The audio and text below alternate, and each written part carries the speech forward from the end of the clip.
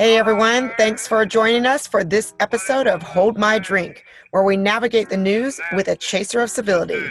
I'm Jen. And I'm Branche. And we are your hosts. You're terrible, you're awful. Take it away. I thought I heard him say. Hey, buddy. What's in your cup today? What are you drinking? Got myself a little box wine, Pinot Noir box wine, because I'm feeling fancy today. Box wine is mighty fine. You know it. How about you? Iced tea.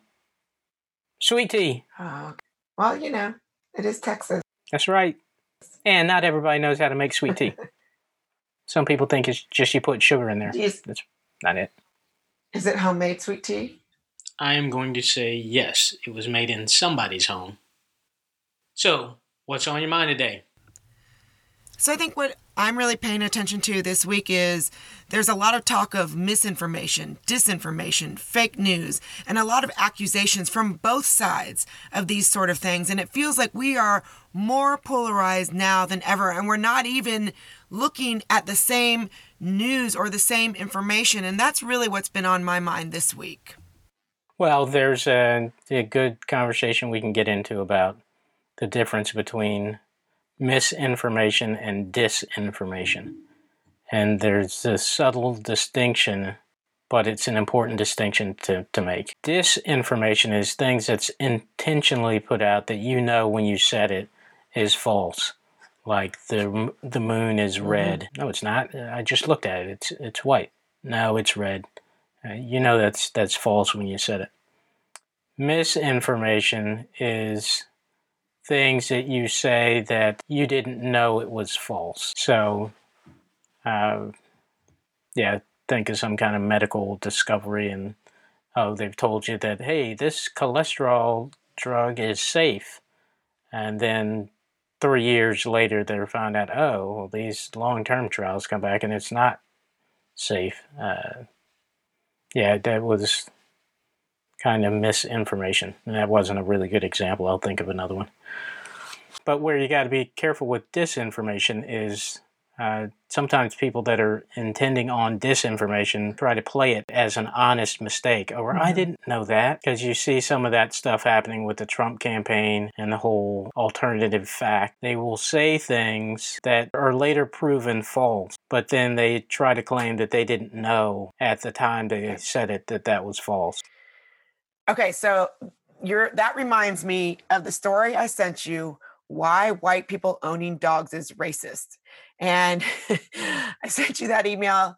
It was such a ridiculous story. It was just saying basically that we should give all of our dogs to Black people because white people owning dogs is elitist and racist. And if you'll remember, I sent you an email and said, "You're not getting my pug." And it was. Yep, I remember that. And that story, I mean, Governor Huckabee sent it out on Twitter, and it made the rounds. More than just me sent it, and you within minutes was like, "This is was it disinformation or misinformation?"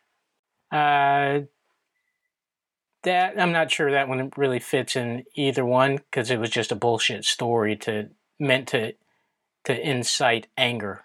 Right. So that falls into a different category types of information. But you noticed right away that the United Wildlife Union that put this out, and that looked like a really good name, United Wildlife Union. Sounds, legit, right? So you looked that up right away and and found it to be false. What was the tip off for you? People listening to the podcast might not know a little bit of my backstory, but I was in the Marine Corps as an officer. After I went to graduate school, I did information operations for United States Strategic Command, the command that's in charge of all the nation's nuclear weapons and all space prior to Space Force. Information operations is designed to use information to disrupt, corrupt, usurp human or automated decision-making processes.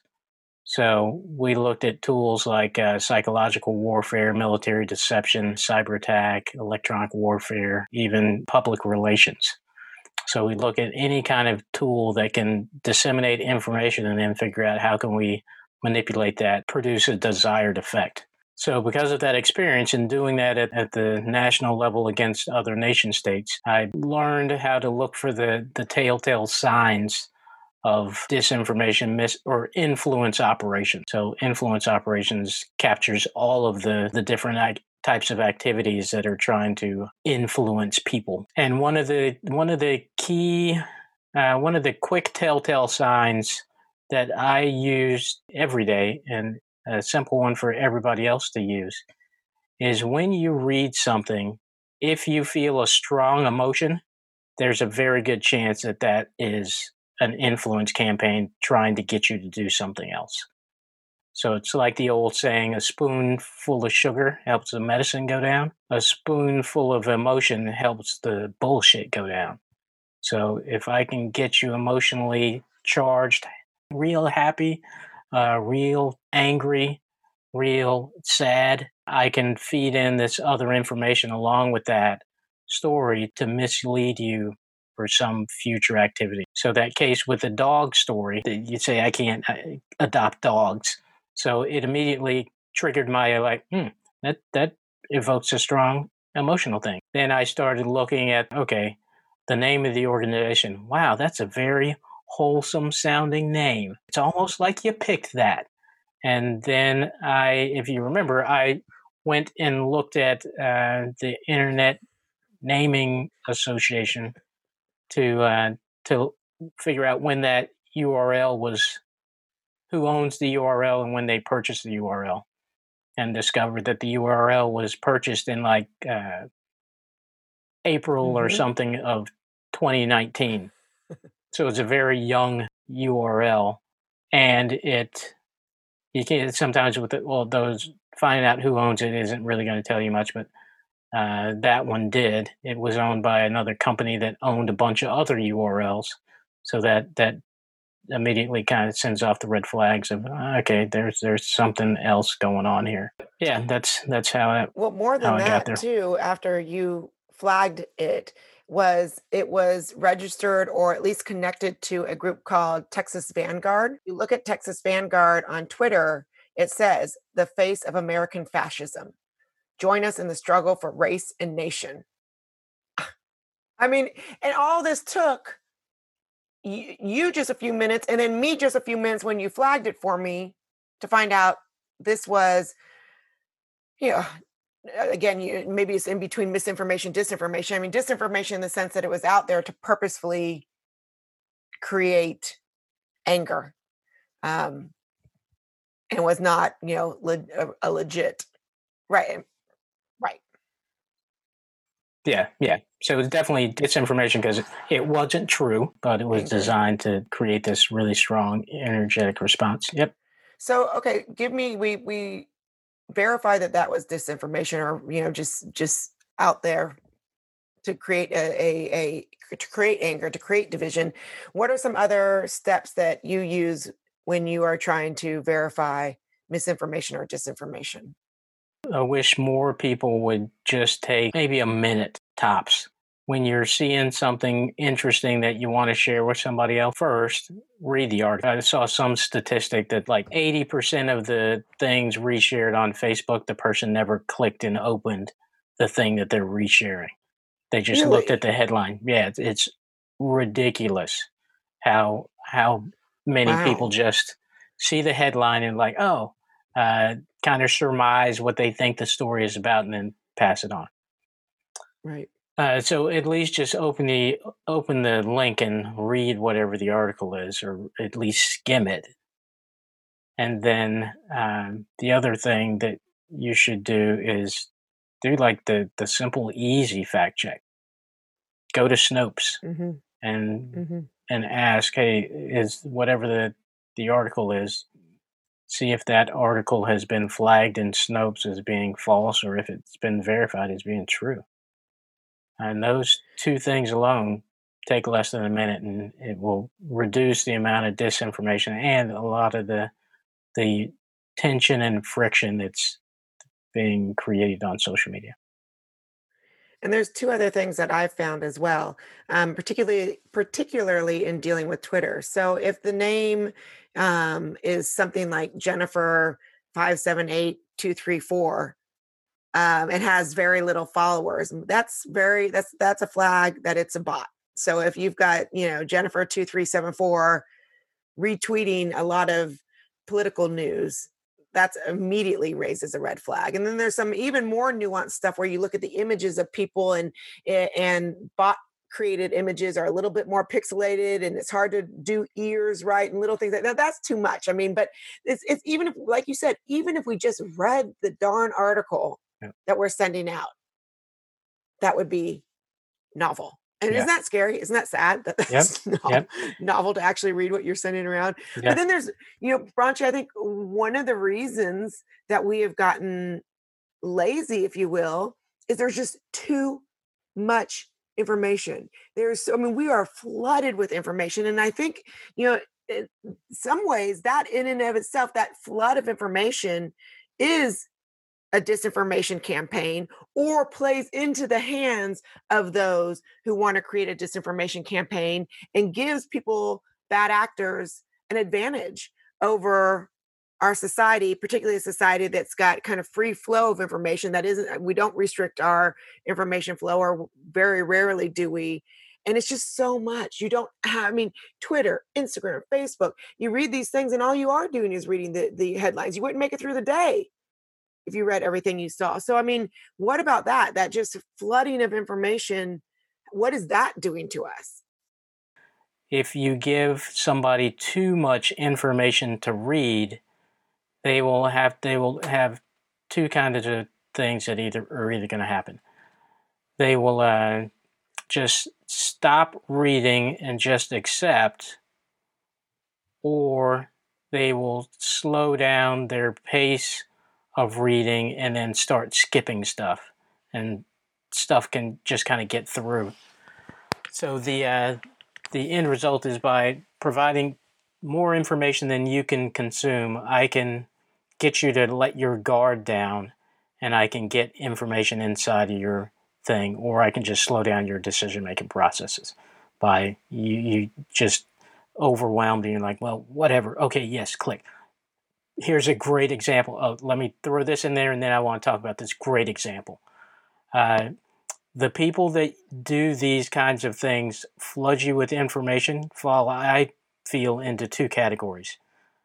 Bad actors, either they're some kind of a nation state, a criminal organization, a terrorist kind of organization, or just some kind of bad actor group, or they're just bad companies. So here's the great example that I wanted to throw in here about flooding with information. End user license agreements. So if you buy any kind of download software, download an app, there's going to be an end user license agreement with it. Have you ever read one of those agreements? No, talking about flood of information. It's small print. You're scrolling forever. No, I click it and so I go. That's the perfect example of how bad actors and bad companies understand human nature. I give you more than you can possibly consume in a reasonable amount of time. I hide that's important in that end user license agreement in page 69, paragraph 32F, where you'd have to read a whole lot to get there, just so I can make you accept the terms in this software, so you never really paid attention to the part where it said, hey, I can use your information to open up credit cards in your name and steal your house. What? I never would have agreed to that. Well, but you signed the end-user license, or you clicked accept on the license agreement. Well, I didn't know that was in there. Did you read it? No? Oh, well, it's your fault. You didn't read it. So that's a perfect example of flood with information. You could easily make that end-user license agreement like 5 bullet points that are the really important things. But no, that's not in the interest of the company, because they want to, of bad companies, because they want to put some other bullshit in the end user license agreement to hide it, and you got to put a whole lot to hide it well. I don't usually read them. One time that I did, it was for our cute little Bitmojis that we use, our images of ourself where you create it yourself. And I remember it saying, and it did say it pretty clearly, that when you use this, so when I send you this silly picture of me, my Bitmoji, it has access to our texts. Yeah. And that shocked me, so I do not have it on my keyboard because you can get it on your keyboard. So what I have to do is I still have it because I want the damn cute freaking Bitmoji, but I have to go to the app, click copy on the one that I like, and then paste it into so that it's not part of my keyboard. But it was when it told you that it could read your text was when you installed it in the keyboard. It didn't tell you beforehand, but when you were trying to install on the keyboard, it was like iPhone that said, by the way, this app can read. And I was like, what? So, yeah.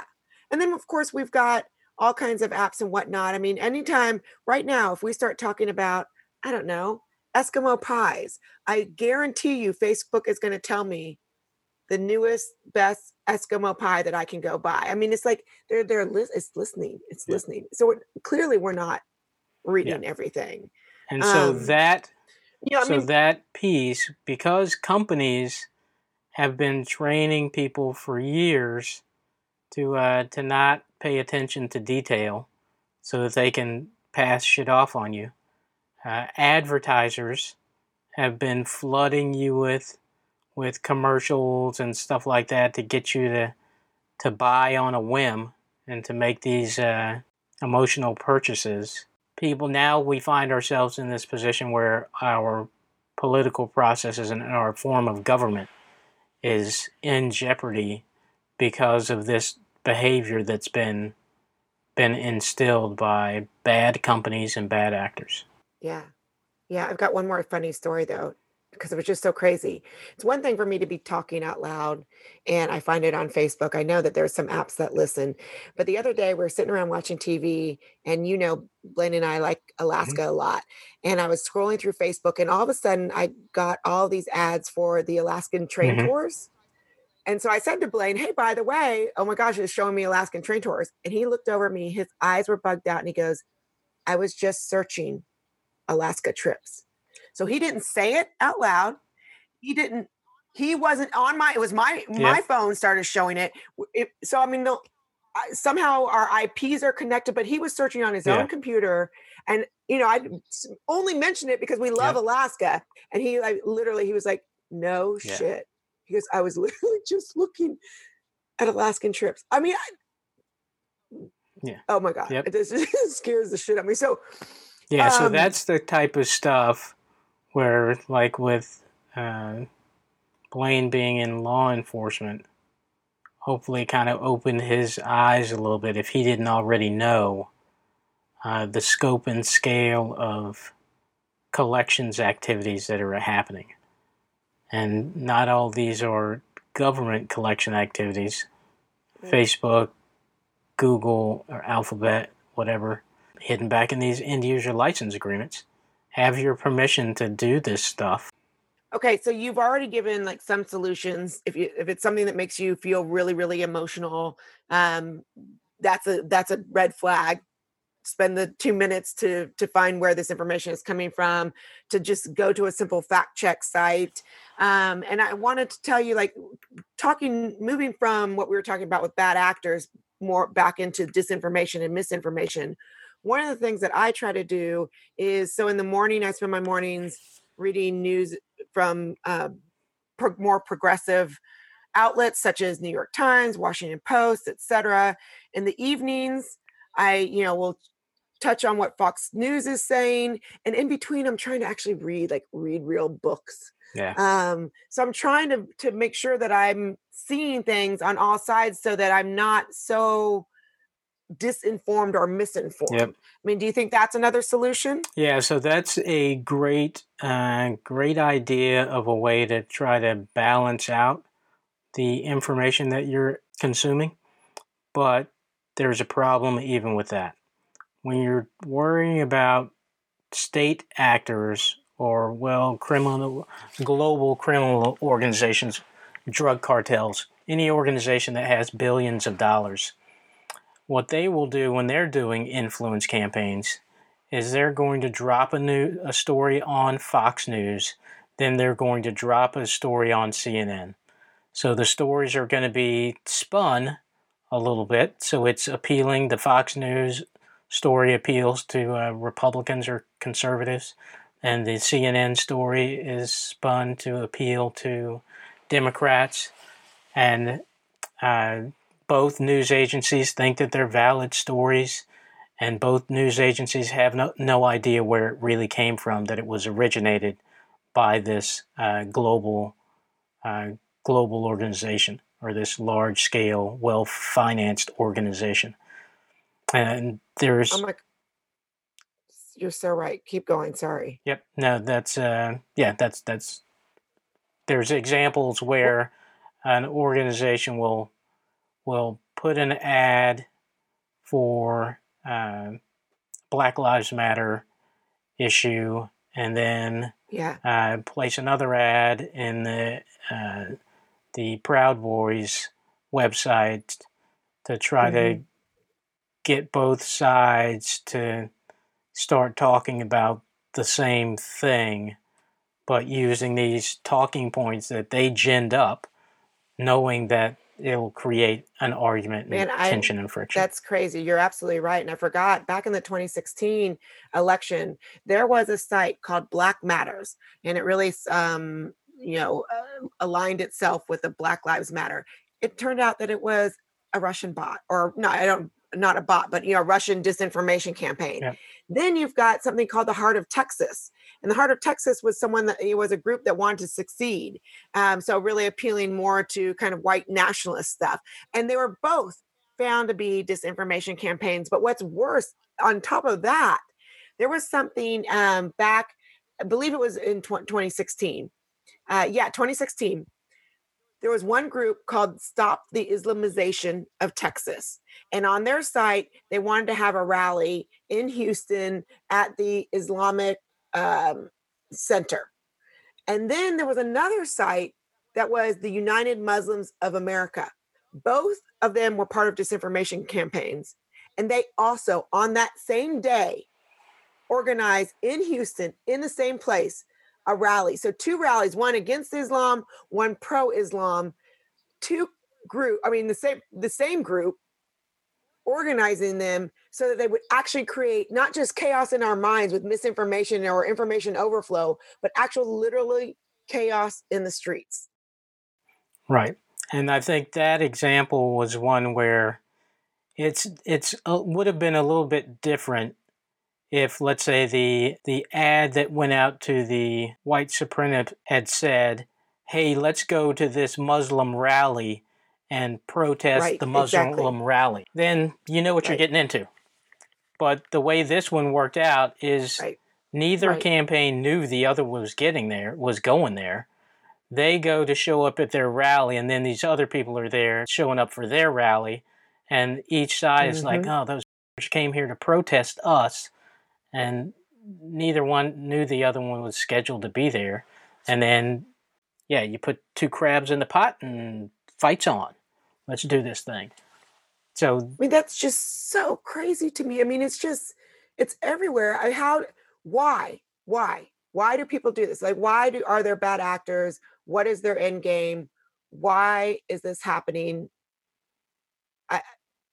I don't understand. Yeah, so this could be a whole episode in and of itself talking about the why, but we'll just stick we'll just stick with the two big categories that are easy to digest. One is why is because Vladimir Putin, in his younger professional days, was a KGB officer when the former Soviet Union fell, and many people in the intelligence community, I believe that Vladimir Putin has not accepted that fact, and wants to do to the United States what he saw the United States do to Russia, and that he probably firmly is planning to not go to his grave before he does everything within his power to bring that back upon us. So that's a very big why of for them. I've also heard one of my friends who's a Russian expert in the same line of what you were saying, say that keeping our community, the American society off guard, divisive, focused internally has us not focusing on Russia. So, for all intents and purposes, we quote won the Cold War, if you're going to say it. And so not only is it kind of maybe payback in some ways, like you said, but also it lessens the likelihood that the US is going to turn towards Russia or really pay much attention to what they're doing in foreign policy and in other, world interaction. If we are so divided, we can't even figure out what's happening inside our country. So would you agree with that as an explanation? No, I don't agree with that. And just because of some of the analysis that was done when I was working in that space, that people feel, some intelligence analysts, some planners, national global security strategy planners, feel that Russia knows that Russia will never get back to great nation status. Russia knows, due to the size of their population, that they are never going to be a superpower on the same stage with the United States. So they realize that. So the idea of them trying to take our attention off the ball, off of their activities so that they can grow, they don't think they're ever going to grow back and be on even ground with us. But what they probably are doing, some are trying to do, that think that there's a possibility they could get back, is by doing these things, it can make the United States talk about Russia again, or continue to talk about Russia. So when you have the big bully in the school that mentions your name, you get a little bit of street cred, and people pay attention. So what Russia is possibly just trying to do is maintain a little bit of street cred, regional cred, because the big dog mentions me. So all the 2016 election interference, all the shit that Russia's doing, that gives them some street cred. That, damn, if they were able to influence the United States, they must be good. We gotta be watching out for them. But yeah, I don't think that they truly believe that if our eye gets off of them, that they can grow and become back to a near peer. No, I'm listening. The second group in there would be China. Yeah. So as China, on the why would people do that? So as you look at China, just geopolitically, population-wise, China, many people believe, China has a real problem that the dollar is the currency of international business. So a country with a population of somewhere around 330 million is the global currency, and they've got a population of over 1 billion.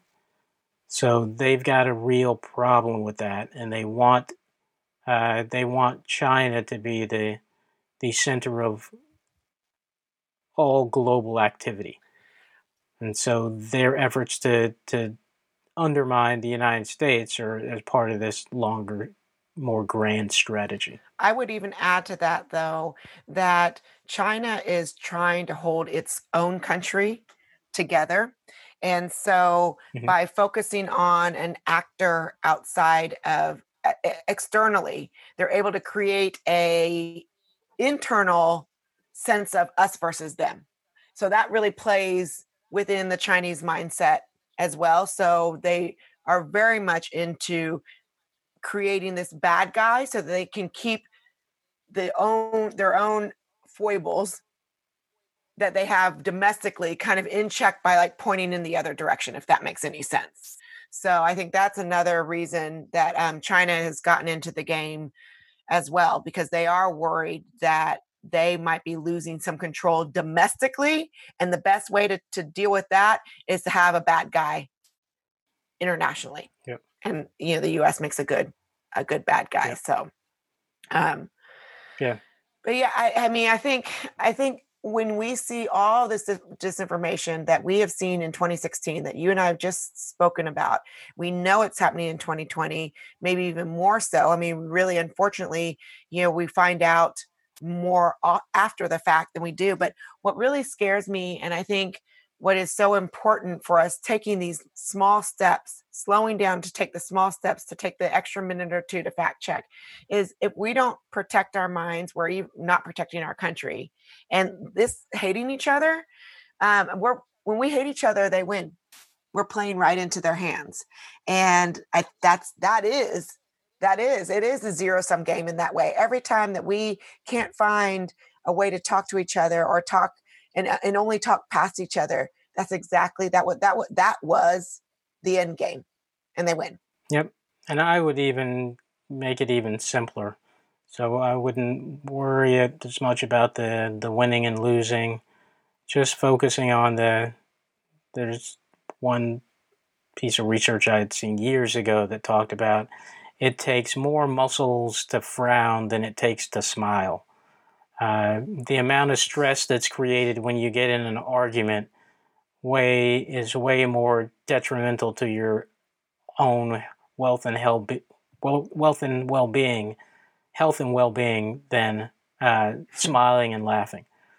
So trying to avoid these contentious arguments and conversations, just do it for the benefit of your own life. Reduce the amount of stress in your life. Reduce the amount of energy you consume on things like frowning and getting your heart rate up and getting your high blood pressure going. Be happier. Listen to your neighbor. Respect their point of view. Have a good conversation and tell them to hold your drink as you talk about something. Well, with that said, thank you for listening to this episode of Hold My Drink. Like or subscribe to the show and check out the show notes for links to source material and to our website, where you can find what each of us is reading every week. Different news with different views. If you have a topic that you would like us to explore, drop us a line. Join us next week as we say, hold my drink, and the conversation gets real.